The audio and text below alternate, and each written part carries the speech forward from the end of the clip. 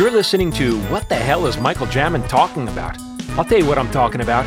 I'm talking about creativity, I'm talking about writing, and I'm talking about reinventing yourself through the arts.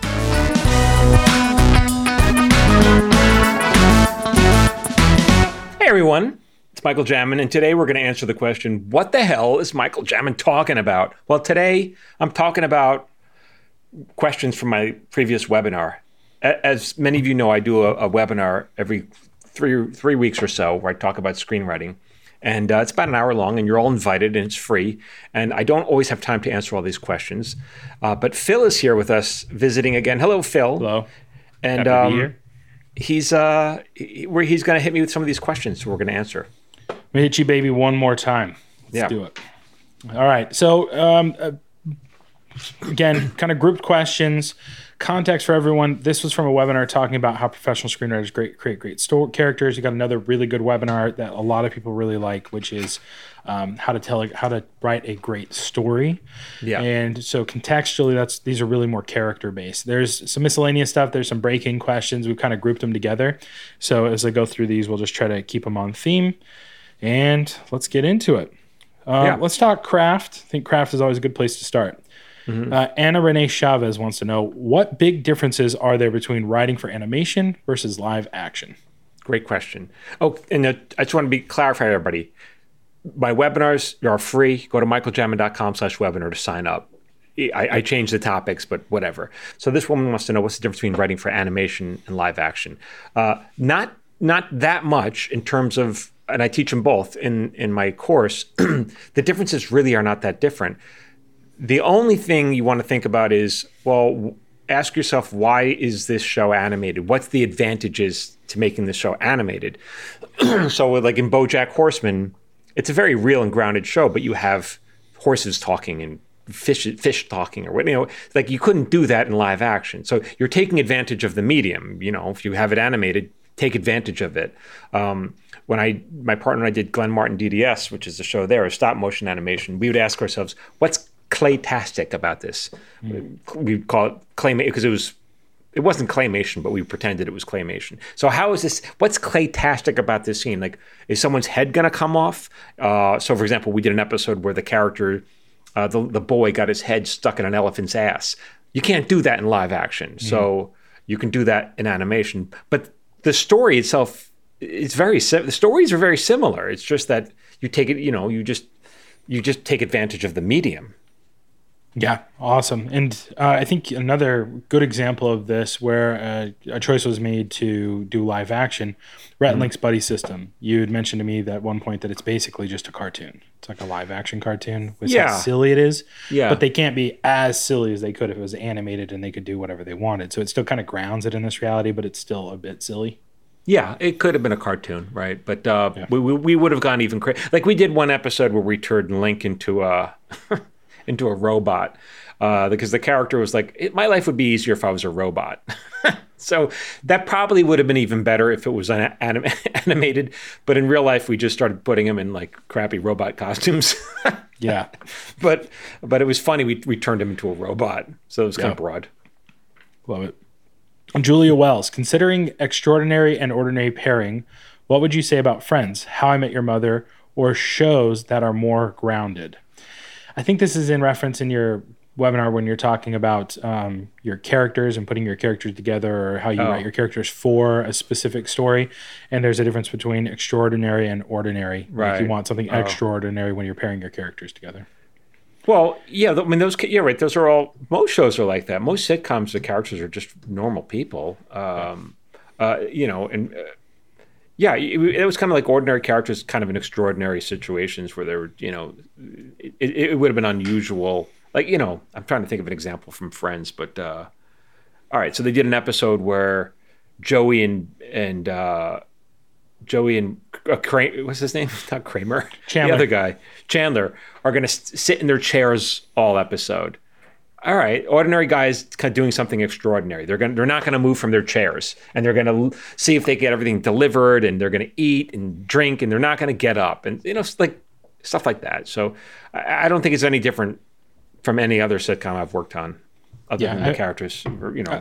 I just started rewatching How I Met Your Mother, which I've seen who knows how many times, but it's a good background show while I'm working on stuff that's not necessarily like logical, analytical stuff.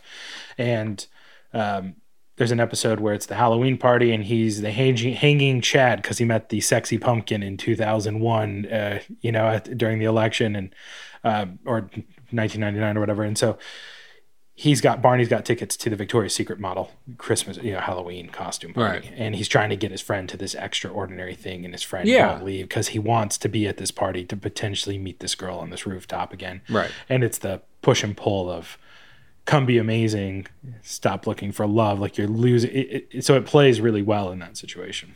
Right. Cool. Ahia Saunders, or Ajia Sanders, I apologize for ruining that. How do you feel about basing a character on them knowing themselves, or basing a character on yourself and your own doubts? Yeah, dude. I mean, you should do it.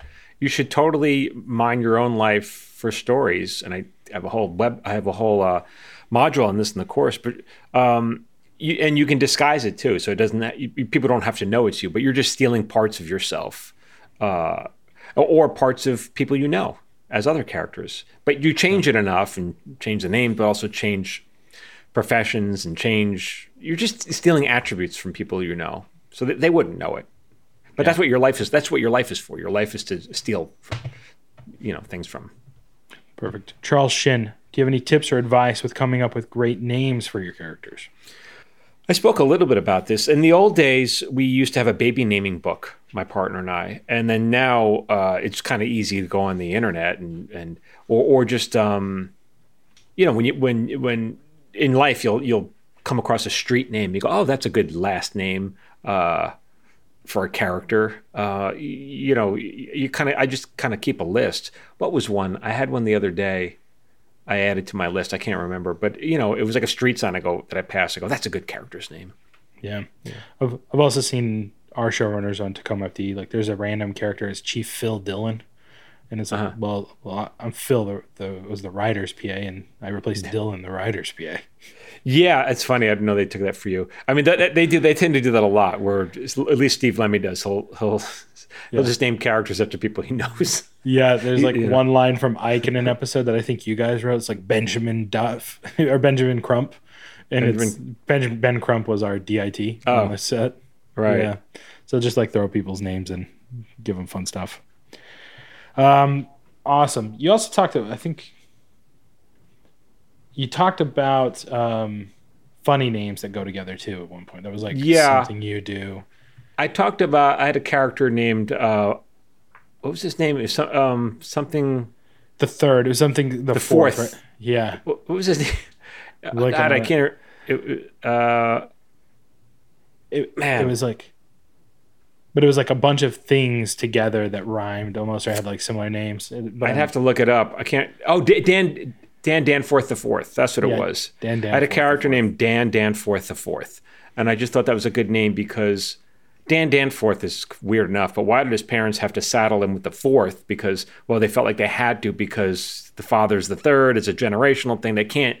So they stuck this guy with his shitty name. And what's that going to, having a name like that, you're going to be teased as a child. And I thought the character was kind of a feckless type. And he became a sheriff of a small town as a way of demanding respect because he'd been teased all his life to be named Dan Danforth IV. And so now he has a badge, but people still think he's a dipshit.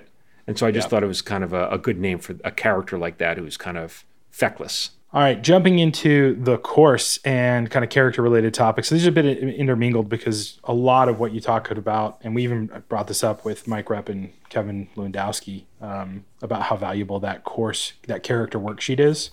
Yeah. But because this webinar was about character, there are a lot of questions about character. So number one, Padonava, how do you make characters that the audience wants to know more about? Well, it's not so much the characters; it's just the story you give them. So that's not so much the character; that's the story. There you go. Yeah. Cookies and sugar. How do we make characters diverse and not self-project? Diverse and not self-project. They seem very different questions to me. So this is I think a really good question, and from context for this person is a minor and they want to be a writer, and they've been told by their well-meaning adults in their life and mentors not to do that because it's a waste of time, because you'll never make it as a writer. And that was a question she'd asked at another point. So this question really speaks to me of something I heard really early on when I was studying, which is, you are not your characters. Don't write yourself into your characters, which is kind of contradictory to the advice you give, which is mine your life for stories. Why not? Like, I don't know why they would give you that advice. Why not? Yeah. It might have been because people were just writing self-indulgent material. Sure. That could have been. Sure. I know in On Writing by Stephen King, he says that you are not your characters, and it is a mistake to think that your characters will behave the way you would. So if you find your character doing something you wouldn't do, it is your job to allow them to do that. And I find that a lot with my writing. There are many things I write where I would never do as someone from a more conservative background who is religiously inclined. Like, my characters say and do things all the time. I'm like, oh, where did that come from? Because that's not who I am. Right. But that's what it felt like needed to happen as that character was coming through me.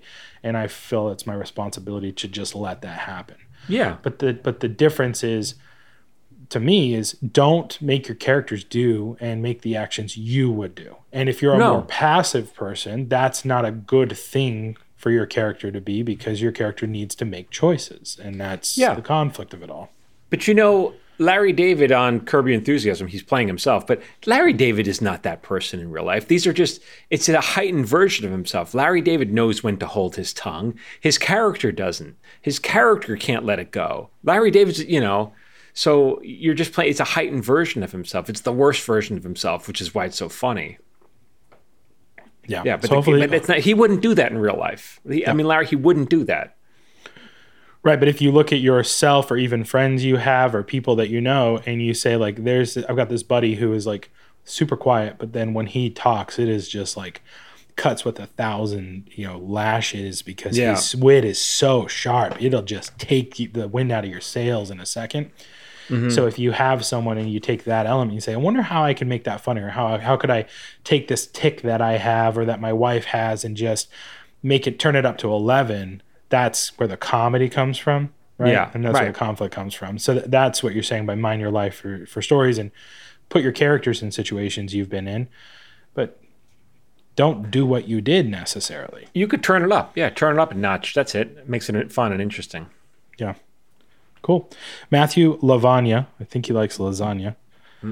Many people begin with an idea for a character. I've always been led by the concept and the plot, then I tailor the characters to fit within it. What are your thoughts on that method? Sure. I mean, that works fine. I mean, if you can create someone who still feels real, like I said, even though Larry David is a heightened version of himself, it still feels real. It feels like he almost could, it's not crazy. It's not beyond the realm of possibility that he would do that. So as long as your characters as long as it doesn't feel like you're contorting the character to do something that your story requires, which would not be human behavior. At the end of the day, these characters have to be human. Like jumping the shark? Yeah, or like jumping the shark, but also, often my partner and I will write a scene, and Sievert will say something like, "That's not human. A character. That's not human behavior. We're just making the character do this because two writers in Hollywood need him to say that." Yeah.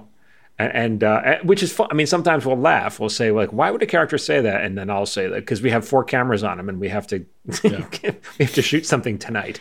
Right. But that's not the right answer. The right answer is, it has to be human behavior. So tangentially related would be Deus Ex Machina, right? Which is, circumstance or coincidence getting your character out of trouble or kind of solving your problem. So it's not the same, but very similar, as it's a lazy Deus Ex writing Machina.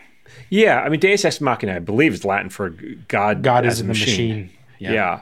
And so a god can get you into trouble, or a coincidence can get you into trouble, but can't get you out of trouble. So if God comes to the rescue and saves the day, that's considered bad writing. So an example for this that people like to harp on is somehow Palpatine returned.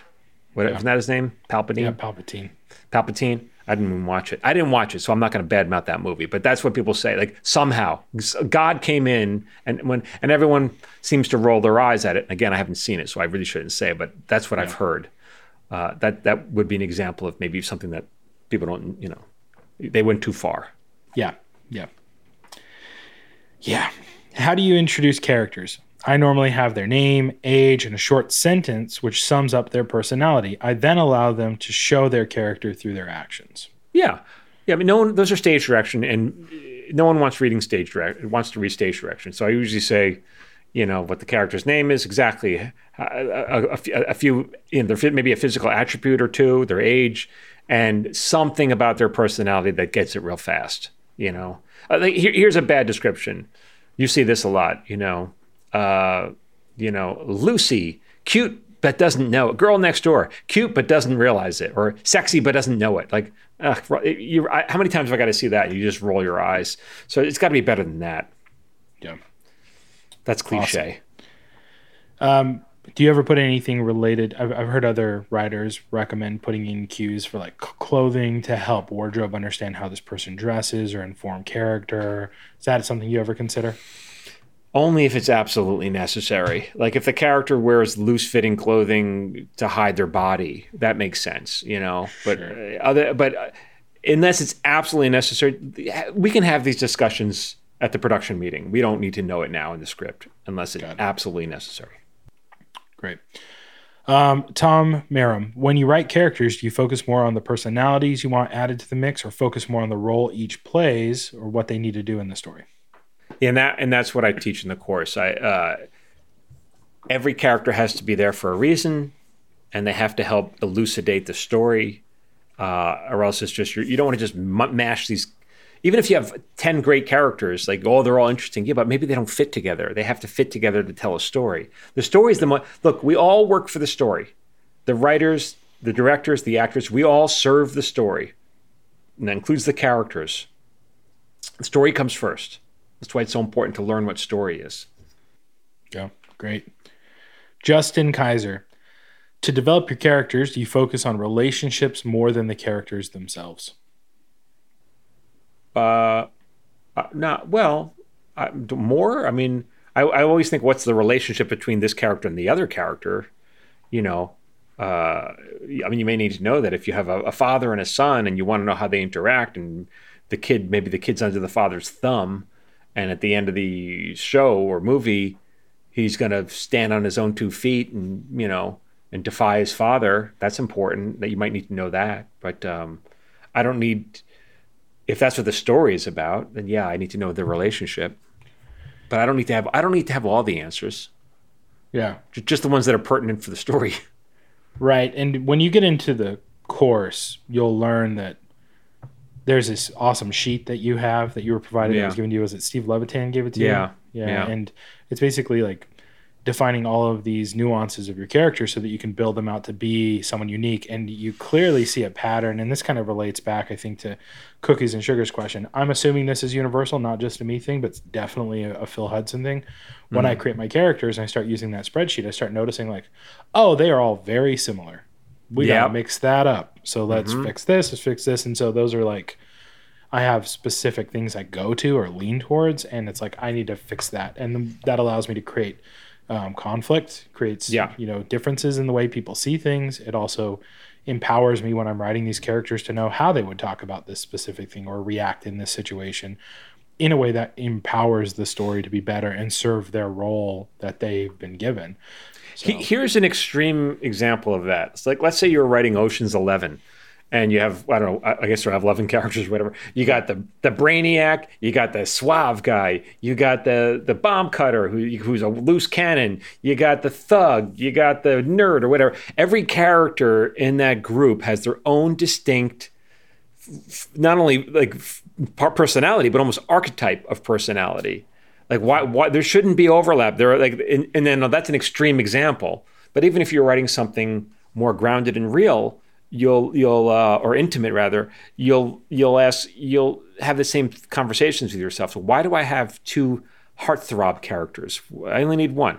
You know, because you want to have different viewpoints and viewpoints in the episode. We talked a little bit about Love Actually in the last podcast. We did a Q&A, and I mentioned Love Actually is about looking at love on Christmas time from 100, 15, how many storylines, 8 storylines, and each character has a very specific kind of role, and there's no overlap, and there shouldn't be, because if there is, we don't need 2 characters with that same point of view. This is a work of art. You don't need 2, you need just 1. Yeah, and going back to How I Met Your Mother, there's really 4 different characters there in this group. There's like the couple, Marshall and Lily, and there's Ted, our protagonist, and there's Barney, and then there's Robin, and they all reflect this different opinion about relationships and dating in New York City. You've got the couple that have been together since college, and they're together, and they just love each other all the time. The one seeking true love, the player who just wants to hook up with as many women as he can, ironically played by Neil Patrick Harris, who's gay, and he does a great job of playing that person. And then you have Robin, who is afraid of love and, kind of withdraws from love, and that creates that ecosystem where they're all playing off of each other. They all have different viewpoints, yeah. I'll also say, I'm working on this feature that I haven't written a feature in a long time, and I've got the story that I really like, and it centers around a family situation. And I'm thinking about my family and my brothers and my relationship with my siblings. And it's like, we were all raised the same. We are all very different people. We have fights because there are things we absolutely disagree on. But then there's always this layer of relationship and we understanding that even when we get really mad at each other to a certain degree, we know we're always going to come back together. Except there's always that thing dangling out there that maybe we won't. And I have one sibling who's like that. I don't know that I could have a same conversation with her that I could with my older brother the same way I would, because she may never want to talk to me again because she's just a bit more sensitive. So it's like, okay, how do I look at all of these relationships here? And just because we all come from the same place and we had almost the same experiences, we are all very different. Yeah. Right. So Cameron Barnes, he said, Michael said a cast of characters should be in constant conflict, but does that actually just mean constant conflict throughout the story? What else would it mean? Yeah, I don't know. I don't know. They should, conflict. Maybe doesn't talk have about constant conflict. Maybe just address that. Well, conflict doesn't have to be people fighting. It could be passive aggressive. It could be people caring very much for each other. The mother and you've seen this trope before. The overbearing mother trying to get the daughter to be happy and settle down and find a man, whatever. Like she's just in her life. That's conflict. A mother who's constantly meddling, and she means well, and the daughter knows she means well, but she keeps stepping on her toes. You've seen that story a million times. We've seen it because it works. So that's conflict. But if it was, what about a show where everyone was always getting along? Well, that's boring. Unfortunately, that's just boring. That's the scene right before everything goes south. Yeah.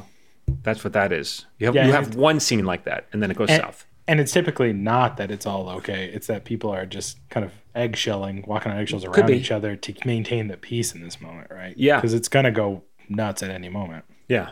Drama is conflict, guys. So that's it. Drama is conflict. But that's also just life. And I think that's why we watch it. Life is not perfect harmony at all times with everybody. Like there's things like... Yeah, but even if you had a scene where a young couple's in love and everything's great, okay, great. What's one scene? They met, boy meets girl, they fall in love, great. How many? Why do you leave the towels on the floor? Like why he leaves? Yeah, something is gonna have to happen. Where when you take your toothbrush out of your mouth, it flicks toothpaste on the mirror, and you never clean it. Right? Yeah. That's the stuff that eats at couples. Yeah, so you need stuff like that. Everyone Loves Raymond. They were a happy couple. They had a happy marriage, but you still have to fight, or else what are we watching? Yeah. What's the difference? But that's also like fighting in a relationship is what makes your relationship better. Like if you can get through those things or and fighting doesn't mean like screaming and yelling and throwing stuff at each other. It could just be disagreements or heated conversations. Is like you got to get through the conflict to come to a resolution. Yeah, right.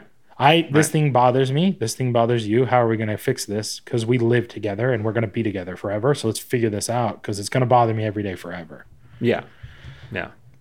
Matthew Lavagna back. What's the difference between a villain and an antagonist?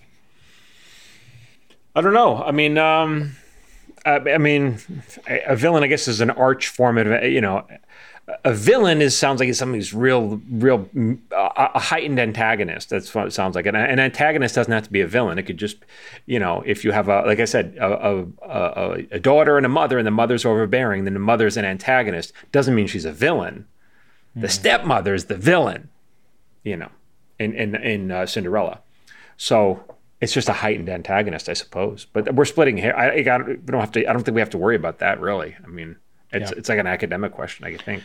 You might say Thanos in Marvel, the Marvel universe, is the villain because he's got this big existential threat. But I think one of the things you highlight, definitely in my writing, is your antagonist still needs to be likable. Like they need, not likable in the sense, but we need to understand that they think they're the hero. And in this case, like Thanos wants to prevent genocide because his world went through this, and so his way of doing it is by killing half of the people in existence to prevent this thing from happening. Yeah, I mean, and when you think of think about Landa from Quentin Tarantino's Inglourious Bastards. Yeah, Inglourious Bastards. What a great villain! I mean, he was a great villain. He was, the Jew hunter, the Nazi. Like, man, that was a badass guy, but he was complex, and there was something so compelling about him, even though what he was doing was so incredibly vile and offensive.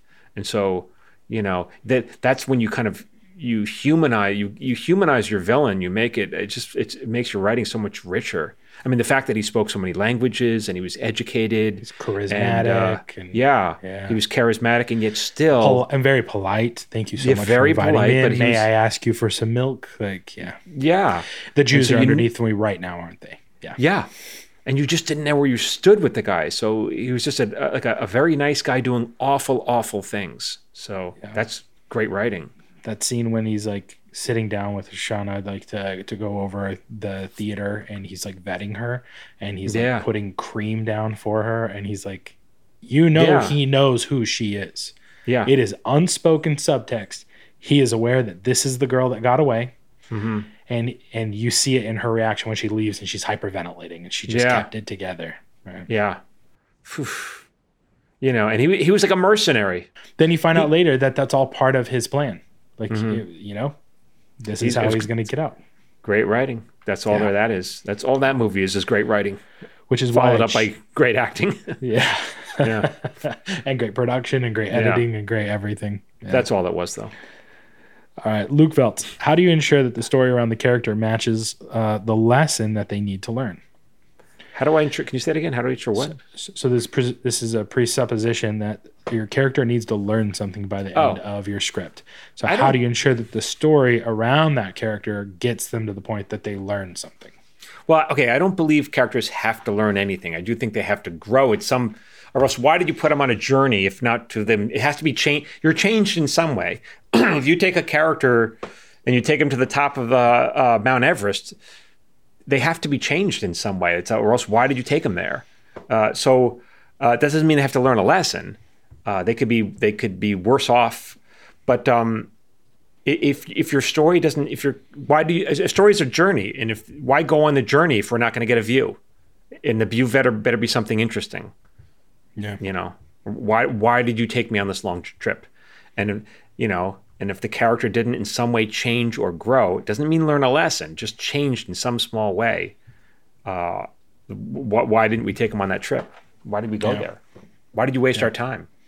And by the way, there are bad movies where this doesn't happen, and I always feel like, well, why did you just waste my time? Right. And so just because there's bad writing out there doesn't mean we have to participate in it. Doesn't mean we have to add to it. Mm. I think there's an inclination, and I've seen this in myself and many other writers in film school and definitely here in Los Angeles, that you want to buck the trend and buck the system, and you don't want to follow story structure and you want to do your own thing. It's almost like you want to reinvent the world of writing, and you also want to play into tragedy and disappoint, defeat audience expectations and all these things, and that's artful writing. And I think what I've learned from you in the course and being in the writer's room is that those things serve a purpose, and you can still do those things, but you do it in a surprising way, and it works because there's a structure to it. Yeah, I mean, everyone wants to reinvent writing, reinvent the story. Look, the story works. Like, it's been working for thousands of years. You can make a good living writing compelling story. And when I watch a story that's compelling and that works, I don't think, wow, they just reinvented the story. I don't think that. I just think they told a really good story. I feel like they're doing what I'm doing, but maybe better or on a higher level. I don't think they just completely changed with some small exceptions. Like sometimes I'll watch for example, Inception, Christopher Nolan. I can't. I've watched it 4 times. I still don't know what it's about. I still can't follow it. It's obviously a great movie, but I don't think we have to all write like that in order to tell a great story. And I think he just announced kind of what is happening. Like, he kind of just revealed that during the Oppenheimer interviews. So you can go look that up on the Google if anybody's interested. Oh, okay. But yeah, that's his style, and it's very much like his Cinescope, I think is what it is, or Cinescope. Like, his logo is a maze. Like, it's a labyrinth. Yeah, he's kind of telling you this is his way of telling. That's stories. how he does it, and that's how he thinks. It started with Memento, and it started with like even other stuff he directed but didn't write, which I'm blanking on it, but it's like one in Alaska, and it's like psychological thriller. But yeah, all of his stuff is that, and that's his motif and his style. I'd go so far as to say that the guy's kind of a genius. And so unless you think you're a genius too, maybe don't try to reinvent. Like, I don't think I'm a genius. But that said, I couldn't write anything like Memento. It hurts my head to think about it. And I enjoyed Memento and Inception. Really loved it. I couldn't come close to it. What I do is I write comedy, and I'm very good at that. My one little thing. And that's okay. We all have our one little thing that we're good at, and you have to just lean into it, Christopher Nolan doesn't write comedy, right? Which is good. He has this thing that he does, and we love what he does. And so he doesn't have to. We don't all have to be experts at everything. Right. Yeah. Justin Kaiser, how do you decide that another character is needed to advance the story, or if that attribute, moral, personality can be added to another existing character? Oof. How do I guess kind of the question is like, how do you know when you have enough characters in your story? It's like, well, it's a little different if you're writing a TV show. If a TV show, you have to have a cast, and there has to be conflict. You want to have, like, let's say 5 or 6 characters that always are going to always be in conflict with each other week in and week out as you tell different stories. If you're writing a movie, you really want to think about who's the star of this movie, or if it's a two-hander, who are the stars. If it's a buddy cop movie or whatever, you have 2 cops, or it's a buddy movie or a road trip movie. You have these 2 characters, and you only have the other characters as needed to help tell the story, the journey you're putting those 2 characters on. So if you take a good example, since we're mentioning buddy comedies, Midnight Run. So Charles Grodin and Robert De Niro. It's a buddy comedy. You're putting it on, and a road trip comedy. Whatever, not so much of a comedy, but drama. And you're putting them on an adventure. So you just need obstacles to throw in their ways. So you have Dennis Farina's character, who's the mobster, and But we're not following Dennis Farina's story. We're following Robert De Niro's relationship with Charles Grodin. That's it. Everyone else is there to help tell Robert De Niro's story and Charles Grodin's story. Yeah, Easy Rider, very similar, right? You've got these 2 bikers, and you've got their lawyer Jack Nicholas, and then it's about them and this experience of going across America, right, in the 70s. It's not about the hippies they meet at the water hole in Santa Fe. It's about those and what happens to them as they go through America. Yeah. So, Julia Wells, and how do you prevent the worst characters from being so far outside their wheelhouse that they can't possibly succeed, or it becomes unbelievable? And this is in reference to this kind of gold nugget you've been talking about recently in your webinars. Please come to my webinars about, this one's about character. She's talking about character, but I do another one on story. And they're free. You can go to michaeljamin.com. And you're going to get a lot of these questions for people. Like, a lot of this is coming out of, it's in context in the webinar. So you're hearing this lesson and these very important, principles for writers. And these are questions coming out of that. And this is one of those questions referring to a tip you give in the webinar about how to write characters that a professional writer would use. So she wants to know how do you make sure that your character is not so off the map that people don't like it or something? Yeah, because the point you're making here, right, is you don't want a perfect character. You want the worst character for a situation. Yeah. So how do you how do you not make the situation so bad that per character can't navigate it? Yeah, well, I think what you do is you have your character and get better. So improve on it. So like I talked about, one of the examples I gave in the webinar was Arya Stark from Game of Thrones, and we gave her one of the hardest storylines, which was, she was a little girl, her family was murdered, and now she decides she's going to avenge the death of her family. And I talk more about this in the webinar, so I'm not going to go into much detail. But Arya Stark is the worst character to give this journey to. Avenge the death. She's like an 8-year-old, and she's tiny. How could you? And so you have to. So we give her skills. So we slowly take her down this path where she learns skills and becomes a great fighter, little by little. She learns from this the dance. You learn those attributes, but it's there. Like the seeds are there. She's interested in sword play. She's a bit of a tomboy. She wants to know these things that her sister is the opposite. Wants to be the queen. Wants to marry the king. Like that whole thing. So we put her. She's the worst person to put on this journey, but we slowly give her the skills on these little storylines that we give her to become the one who kills the Night King.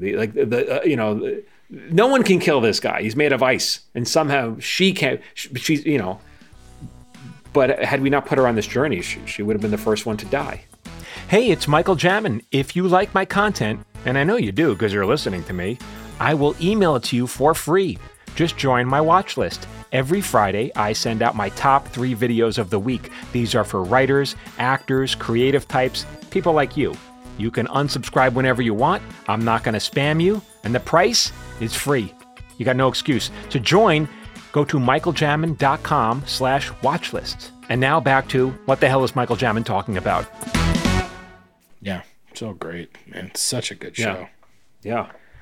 Darlene Smith, can you ever overcreate a character? I don't know what that means. Overcreate. Overwriting is a thing. I don't think this is. It's like, can you think too much about your character? And like, I know a lot of people spend time writing like full biographies about their characters and that kind of stuff. Yeah, I don't. As you write, you learn more about the character. It's so weird when people say, They say I have the pilot, the Bible, and the first 3 seasons of my show mapped out. Really? So in other words, you're saying you're not willing to discover any of this as you go, because they just have it mapped out on a piece of paper. It's like in a real writer's room, we got a team of writers working on this, and over the course of 8 seasons, we're learning more and more about the characters as we go. It's not Breaking Bad wasn't fleshed out in the pitch. We didn't know. Jesse Pinkman wasn't even going to be a main character in it. Right. So. You learn about your characters as you're writing. You see what works and what doesn't work. I think there's a temptation to spend all this time overthinking your characters without even putting a word on the page. Yeah. Look, it looks like writing, and I think that might be. This is procrastination. Yes. It's world creating. I think I told you like maybe 9 months ago, there's a kid who's in film school. He messaged me and he's like, hey, I'm really interested in this and writing, and I just love creating worlds. Like I love world building. I love doing all this stuff. And like, that's my favorite part of this. And it's like, cool. None of that matters if you don't have a character we want to watch, because that is all that matters is what is this character? What is the journey they're going on? It's procrastination. It feels like it. And look, this might be like a bit of a gross word to use to describe this, but it is masturbation. Mm-hmm. It is just, you are doing this for self-indulgent reasons to make you feel like you're writing. And it's literally not moving the chain, which is pages, like words on the page, words on the page, words on the page. My partner and I we've gotten called out on this more than once, where the executives will look at an outline or a beat sheet and they go, I don't understand this character. And we're like, well, that's because we don't really understand the character yet either. We plan on finding it as we write, but they get mad. We need to know now. All right, well, we're just kind of pulling the wool over your eyes. We'll figure it out, Yeah. Because we're going to find it when you write it. I don't know what to tell you. I don't know what to tell you. We thought about it. we're not there yet. We have to discover it as we write. Sorry, but this is how it goes.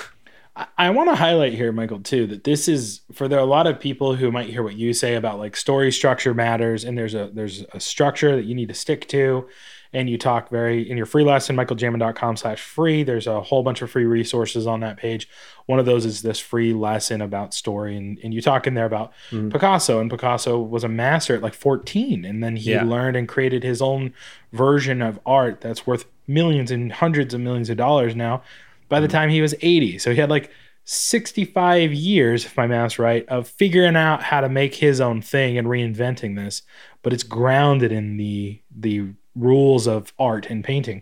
Yeah. And you talk about structure and how it matters, but in the same breath, you're saying like, find it as you go. And there's a balance there. And I think very often, definitely myself, very black and white. And there's a lot of this, you need to understand the principles so that you can break the rules, but you also need to understand when to focus your time and when to shift. And that, I would venture to say, just comes with time. You got to get in and do it a lot. And over and over and over again, and you'll learn. And then that's how a lot of times we'll have the perfect character, all the perfect characters, and we'll start writing and we go, uh-oh, none of this is working. So what we thought was perfect is not working. And how do I know it's not working? Because the words are not coming out on the page. It's just not working. So yeah. And don't be so damn precious about your story and your characters and your idea. Just get it out and move on. Like it's reps. You got to get your reps in. All right. Cookies and sugar. How do you keep a romance novel interesting? How do you create conflict between the two characters while still having them come together in the end to date? How do you write villains in? And part of me is like, I think we just answered this with the toothpaste and like all that stuff we were talking about. You can get there, but Hitch comes to mind for me, right? Mm-hmm. It's the right characters. Yeah, Will Smith is like the dating expert, and he helps guys who kind of suck at dating get girls that they like. And Eva Longoria's character is like a gossip writer, and she finds out about this guy, and she's going to go find him and hunt him down. But at the same time, she falls in love with Hitch, the guy, and then it kind of comes out later that she feels like he played her, and it's because her friend got some douchebag who he wouldn't help, made some reference. And so it all kind of boils over at the end. And it's about helping a guy fall in love, who's in love with this heiress, getting her to fall in love with him because he's a klutz and he can't do it himself. And all the things she fell in love with were his mistakes, not the stuff Hitch taught him how to do. Right. It's all the sincere him stuff. But that is a great example of this is a rom-com. This is a romance story. This is go watch When Harry Met Sally, which is the best rom-com ever. Yeah. And so when you keep your, it's boy meets girl, boy gets girl, boy loses girl. That's the middle, right? Then boy gets girl in the end again, or not. But getting together at the end, you need to get your characters. They usually get together earlier, and then something goes south. Yeah. And that would, that would be probably be your second act break when they break up for whatever reason. Yeah. So go watch Harry Met Sally. That's a brilliant rom-com. Awesome. EG wants to know, how do you overcome difficulties with writing dialogue? Acts broken down, but having a hard time with dialogue. Well, yeah. I mean, there's a couple things going on. One, you can record your dialogue into a tape recorder or whatever digital recorder and play it back, and it should sound natural. It should sound the way people talk. You can go to a coffee shop and listen to people how they talk. That to me, that's the fun part. If you're having a problem writing it could easily be because you don't know what your characters should say. And if you don't know what your characters are saying, you don't have a dialogue problem. You have a story structure problem if you don't know what your characters should say. So I suspect that's what's going on. I suspect this person doesn't have a dialogue problem. They have a story structure problem. That was my thought too. Yeah. Because it's pretty easy to know what you need to get. You shouldn't have a scene where people are just showing up to talk. That does nothing for us. Yeah. Yeah. Right. It's that critique I have, and I've noticed even in my own writing early on, which is there's a lot of people doing things and nothing's happening. Yeah. That's a bad note to get, by the way, guys. Yeah. You don't want that. Doc B, is there a method by which to place arc points the character will learn something or experience that helps them grow, or do you let the story find the right moment for character evolution? Can you repeat it? I had to it kind of was tough to get through. So is there a process or method that you use to put in plot points or story points that require your character to grow or evolve? Well, again, we're talking story structure. That's what they need to. That's what I teach in the course. There is a process. Yeah. Yeah. But again, recently go ahead. Characters don't have to grow. They have to change, but they don't have to learn a lesson. Okay, but go on. Yeah. Yeah, and that's that advice that kind of just hangs out there is your character needs to learn something. Your character needs to learn something. And just kind of hanging myself out here again, the first question you asked me when you were giving me screenwriting advice is you asked me the question, what is the definition of a story? Hint, hint, that's go get the free lesson on michaeljamin.com/free because it's the same question and you teach this principle. And I said, it's a hero who goes through trials and ends up better in the end. And your response was, what about King Lear? Yeah. Here's another example that go watch a movie called Manchester by the Sea with Casey Affleck. And in it, he plays a guy who's responsible for the death. There's an accident. He's responsible for the death of his wife and his child. And he's living with this horrible guilt. He won an Oscar for that, right? That's the one he got the Oscar for? I don't know, but it was a great performance. And so he feels responsible for the death of his family. And I think he may have been an alcoholic or not. I don't remember. And then he forges a relationship with his nephew. And you think maybe this relationship's going to save him. And you get to the end, and you think we've taken Casey Affleck's character on this journey where maybe he's not going to be depressed anymore. Maybe he's going to allow himself to change and grow. And he can't. And so that character goes on a whole journey, but really doesn't change.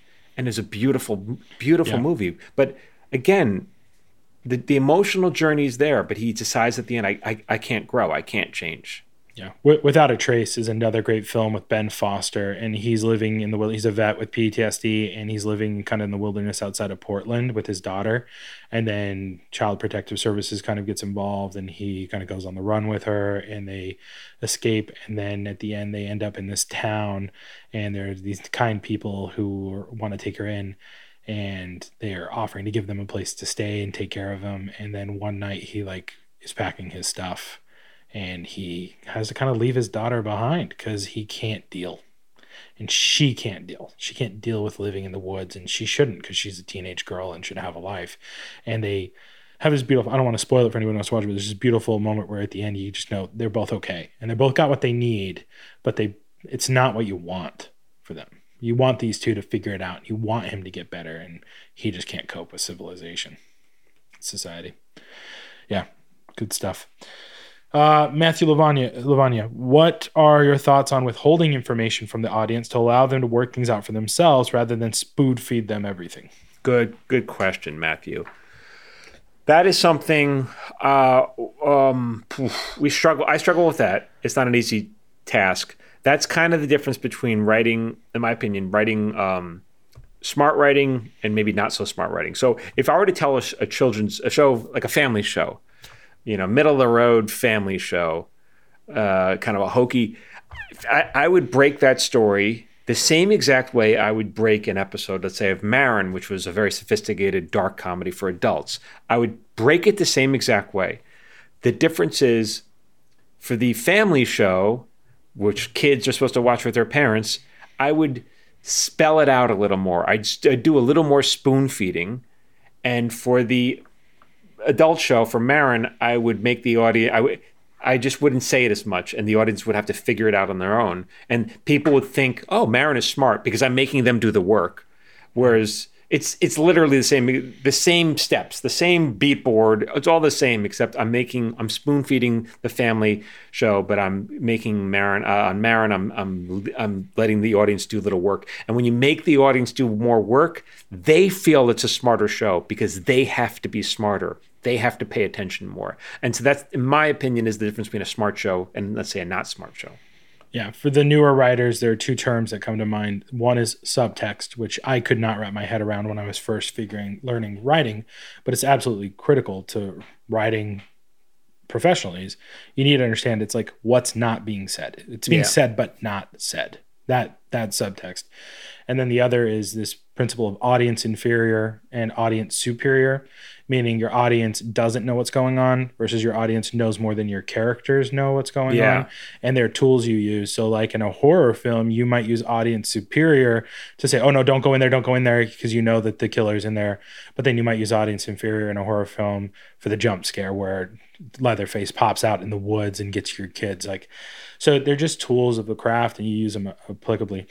On this note, I've talked about the show Bluey, when Bluey is very popular right now on Disney Plus. It's a kids show about, they're dogs, and it shows from Australia, and they're fascinating. And I love watching them probably more than my kids love watching them because they are very smart, very well written. And this was something I just saw on TikTok yesterday. It's a new term I learned called a rainbow baby. Have you ever heard that term? Rainbow baby is the baby born immediately after like a miscarriage or a stillbirth or something like that. And it's a very emotional thing for parents, right? And there's an episode where Bluey's kind of acting out how her mom and her dad fell in love and kind of how Bluey got there, and her sister Bingo's helping her act it out. And Bingo's got this balloon underneath her belly to pretend like she's pregnant, and she's playing the mom. And they don't tell you this. And I've watched this episode probably 5 times until someone pointed this out. There's this moment where the balloon pops and you see Bluey's dad grab his wife's hand and they hold hands, and you just like I get emotional as a husband with kids. It's like, oh, they went through a miscarriage. And they don't tell you. Right. Kids will never know. But as an adult, it's like, wow, there's a level to this that is just beautiful. Yeah. Right? So that's subtext, and it's audience inferior. It's all those things that we're talking about. So I'm going to wipe my tears now into my microphone. A couple questions left, and I know we're going to be a little bit long here, guys, so apologize you're getting a bunch of questions answered. The Lovely Bones 052. How do you make characters' voice different than your own? Which I think is kind of the projecting question we talked about earlier. But do you have any about voice? I that's the fun part. If you're writing for Fraser Crane, you speak like Fraser Crane. You look up words in the thesaurus, so he uses smart language instead of good and bad. He'll say delicious and magnificent. How do you do that? That's the fun. That's the imitation part, where we get to imitate people. So you listen, you use your ears, and you mock people. Yeah, and you have experiences you've talked about before. Yeah. Joshua and Ashley Earls Bennett want to know. This is about miscellaneous questions, by the way.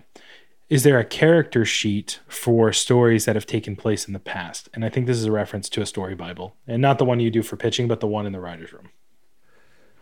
Yeah, I mean, I don't look at it. I mean, most shows keep a Bible. I don't, for whatever purposes. I don't even know why, but they keep a record of all these characters and stories that have been told. So if someone needs to know for at some point in the future, it's there. But I don't reference them. Here's an Easter egg on why you might have this, because we didn't have this on Tacoma FD. And then there was like a point where in this season of Tacoma FD, they're going to rename the street Panizzi Way. And so we need to know, what is the street of the firehouse? And so I had to go dig through every last episode of the script, every script from season 1 through, and you find out, well, we've had 2 addresses because someone wrote it down. Or I know we ran into a plot point where it's like, we need to pick a specific game that was missed as a plot point for this episode, and why Terry's mad at his daughter because that's the night she was born. But in the timeline, we might say she was this age, and then now you have to go, you're stuck trying to find an important event in this specific year because you have to maintain the continuity of the story. Yeah, that's a good example, right? So like if we have an episode and we want them, like, okay, we want to bring back Eddie's Spatchcock. Yeah, whatever. A girlfriend that he had in the first season 1. What was her name again? I can't remember. We want to bring this character back. We'd ask the writer's assistant. The writer's assistant would check the Bible that they kept a record of, because we as the writers might not remember, because it's like a trivia. It's trivia from 4 seasons ago. Right. So. Awesome. Jenny Harper, are there any character sheets that list how each character changes kind of by beat by beat? No, we wouldn't keep a record of that. That would be crazy. That'd be too much work. Is there a reason for a character or writer to keep that?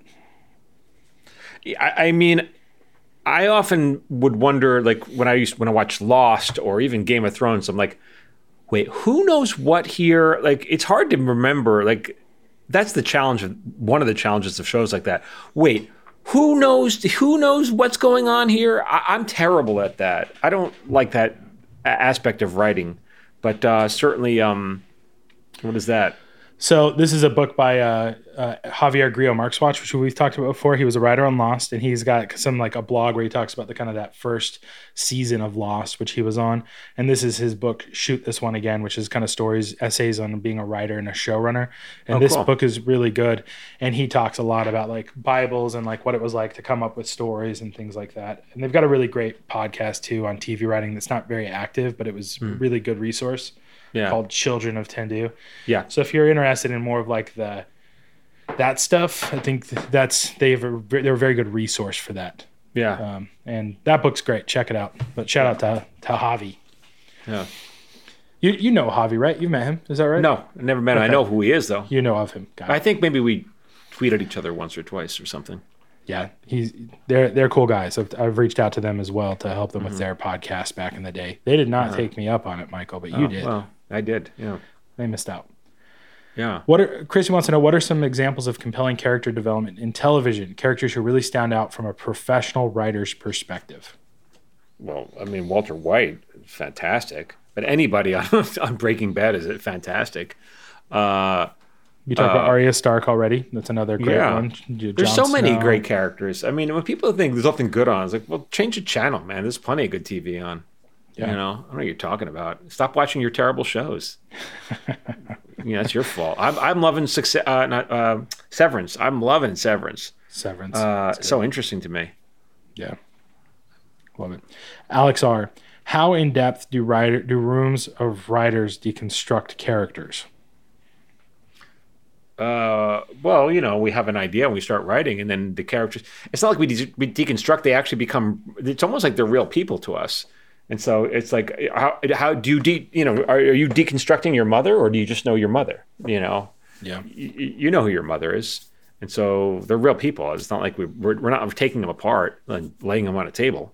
Do you want to talk about the Dr. No in the writer's room? Because that came up recently, like this week in a conversation with somebody.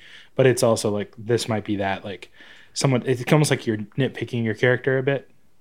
Yeah, but I don't know. I don't watch Dr. No, so I don't really. Dr. No as in the Dr. No in the room. Maybe that's not you. That's them. Dr. No is the naysayer, the guy who says kind of tears things down and doesn't like.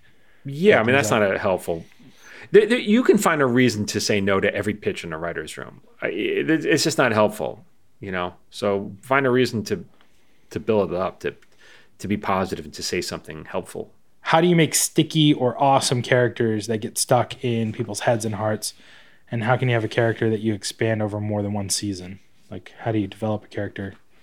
This is the journey we all put ourselves on. But again, I don't even think it's so much the character as it is the journey we put them on.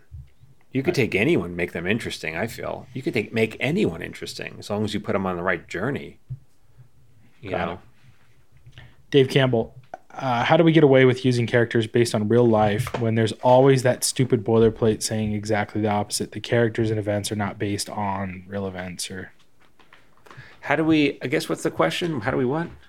How do we get away with using a character that's based on somebody in real life when there's always that stupid boilerplate, the disclaimer about this is not based on real people? Change them a little. You're basing it on them, and you're changing their name and their identity, and so you're not. If you're going to make a character against, model it against your best friend, change it enough so that your best friend doesn't find out, won't know. So that's how you do it.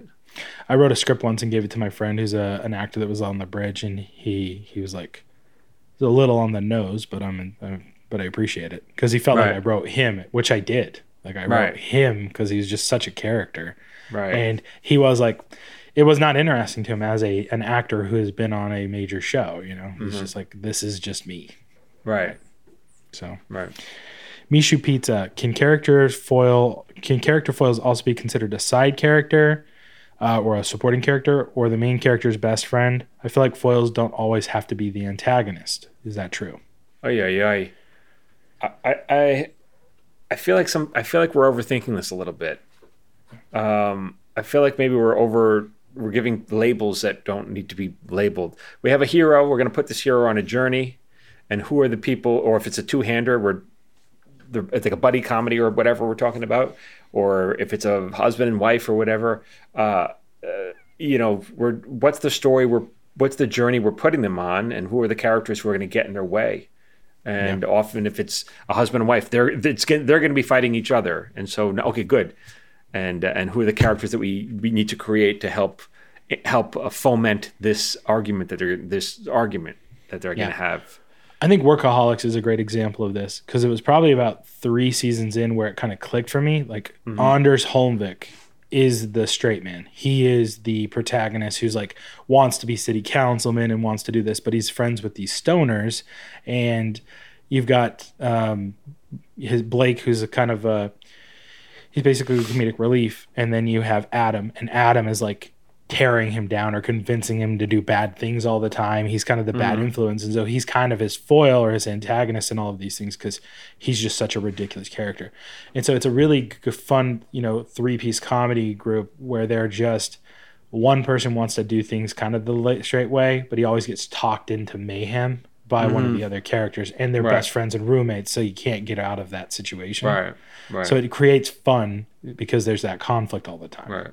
Right. Yeah. And so neither one, so they're not, no one's a villain. It's just, and no one's even a foil. It's just like, okay, I want something, and the other character wants something else. And there's rivalries in the office place, but they're not even like, they might be a stumbling block for this episode, but they're not the centerpiece of the whole season.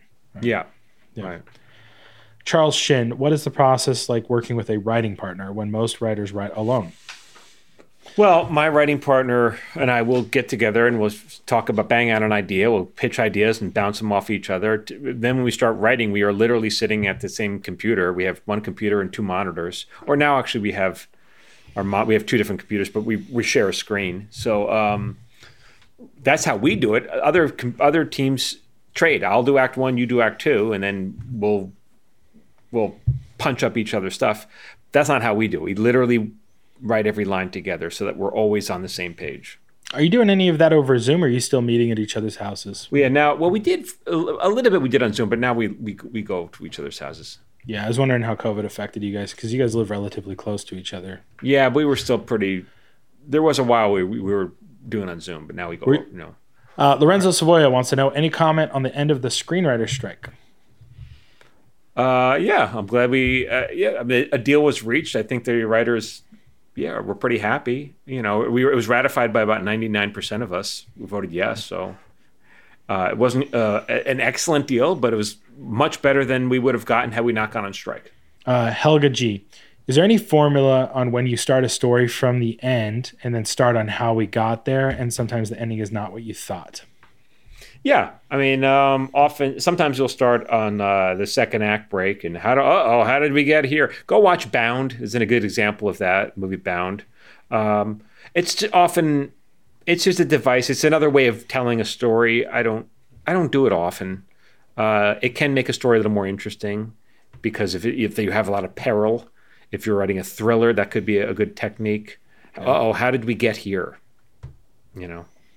Yeah. But then again, you don't want to spend too much time. You want to just open that story on that one harrowing, we're about to be cut open by a buzzsaw. How did we get here? And then, so you're really just talking about one scene and then taking it back. And it can definitely be a cliche, right? The 3 days later or 6 weeks earlier flashback, that kind of thing.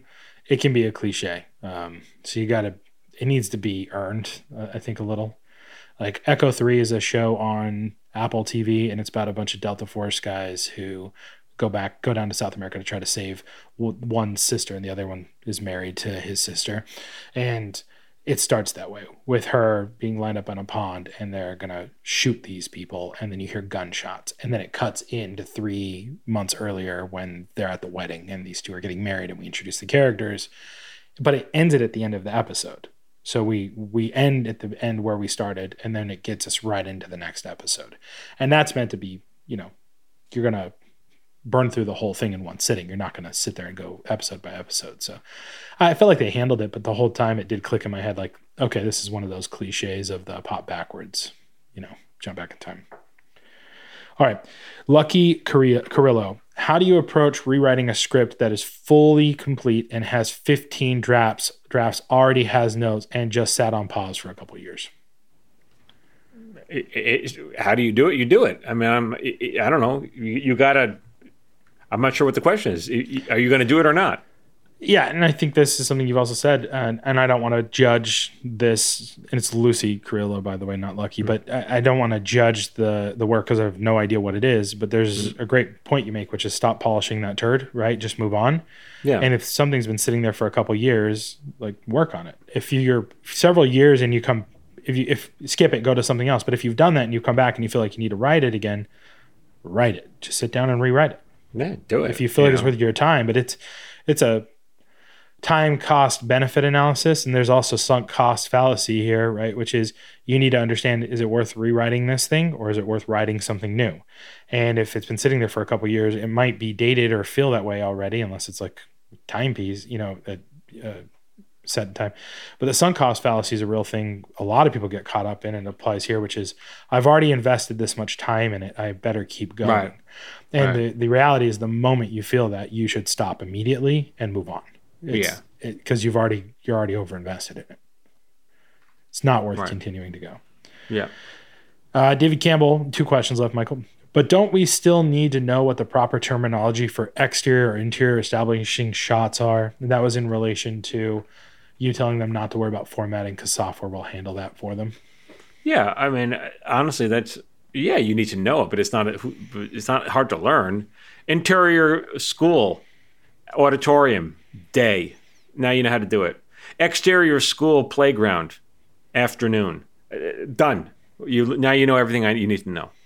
Yep. It's it. Yeah. You describe the location, what time it is, and we're done. Learning the formatting is not writing. Yeah. Figuring out your characters is a part of writing. Writing extensive biographies and backstories is not writing. Yeah. That world building is not writing. Writing is writing. You do these things to get to the point where you can sit down and write. And they're part of the process. Don't get me wrong. But you got to get words all on the that page. stuff you can Google. It's free. I don't teach that in the course because it's unimportant and it's all public. You can learn it from Google. And if you get it wrong, no one cares. So, ask ChatGPT and they'll tell you. If you get it wrong, it doesn't matter. Well, it's Final Draft, by the way, like you hit tab and you hit scene heading and then you type in what you need and then you hit enter and it automatically knows this should be a description and then you hit enter and then you command 3 and you're going to get a character. It's just part of the process. Yeah. Yeah. Last question. Last question. Can you ever talk about what's going on in the mind of a character? For example, he stares into space, his mind somewhere else. What about it? What's the question? Can you ever do that? Can you ever go into the mind of your character? Oh. In your scene description, I think is what he's talking about. Yeah, you can. Sure. Where, she says, she asked the question, if we have, let's say the wife wants to know what's on the husband's mind and he's about to answer.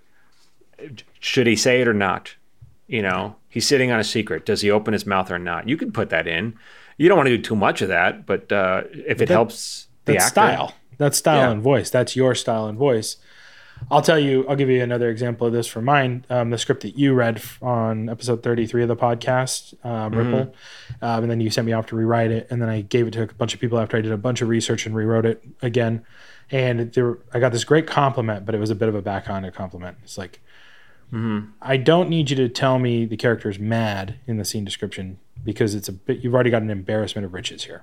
Right. So what he's saying is the subtext did the job. Right. Me saying the character is mad, like we infer that because of how well the scene is, where in the scene is in the subtext. So I was just overdoing it. It didn't need to put that there.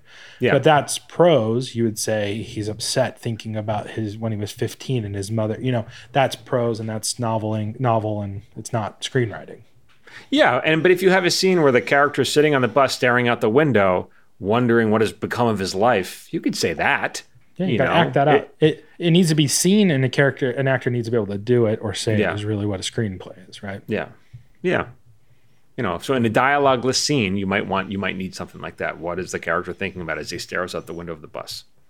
Yeah, yeah. Awesome. There you go. Woo, everyone. Let's tell them what to look forward to, Phil.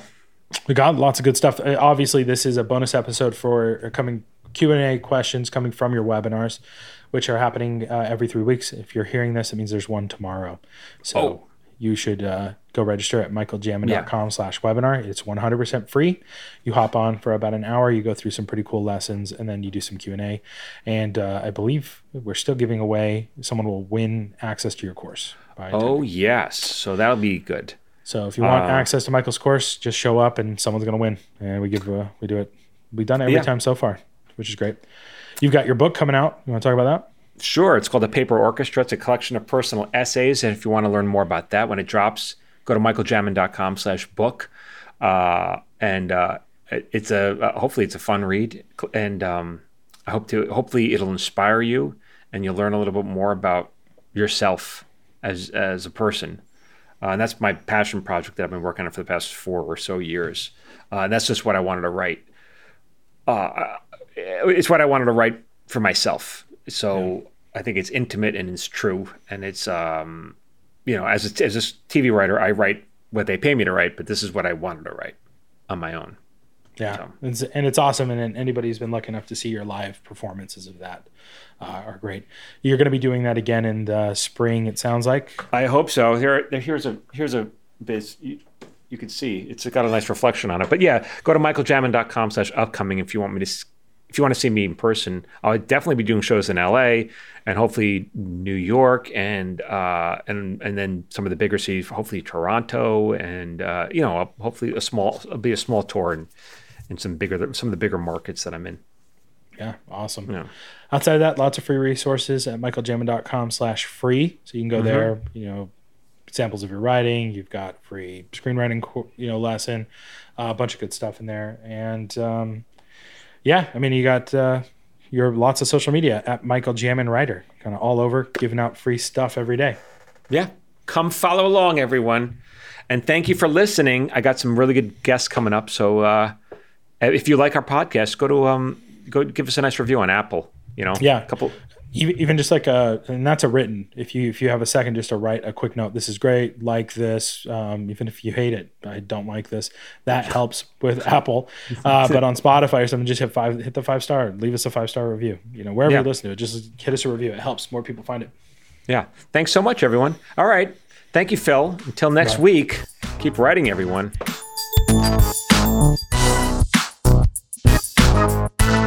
So now we all know what the hell Michael Jamin's talking about. If you're interested in learning more about writing, make sure you register for my free monthly webinars at michaeljamin.com/webinar. And if you found this podcast helpful or entertaining, please share it with a friend and consider leaving us a 5-star review on iTunes. That really, really helps. For more of this, whatever the hell this is, follow Michael Jamin on social media at Michael Jamin Writer. And you can follow Phil Hudson on social media at Phil A. Hudson. This podcast was produced by Phil Hudson. It was edited by Dallas Crane. And music was composed by Anthony Rizzo. And remember, you can have excuses or you can have a creative life, but you can't have both. See you next week.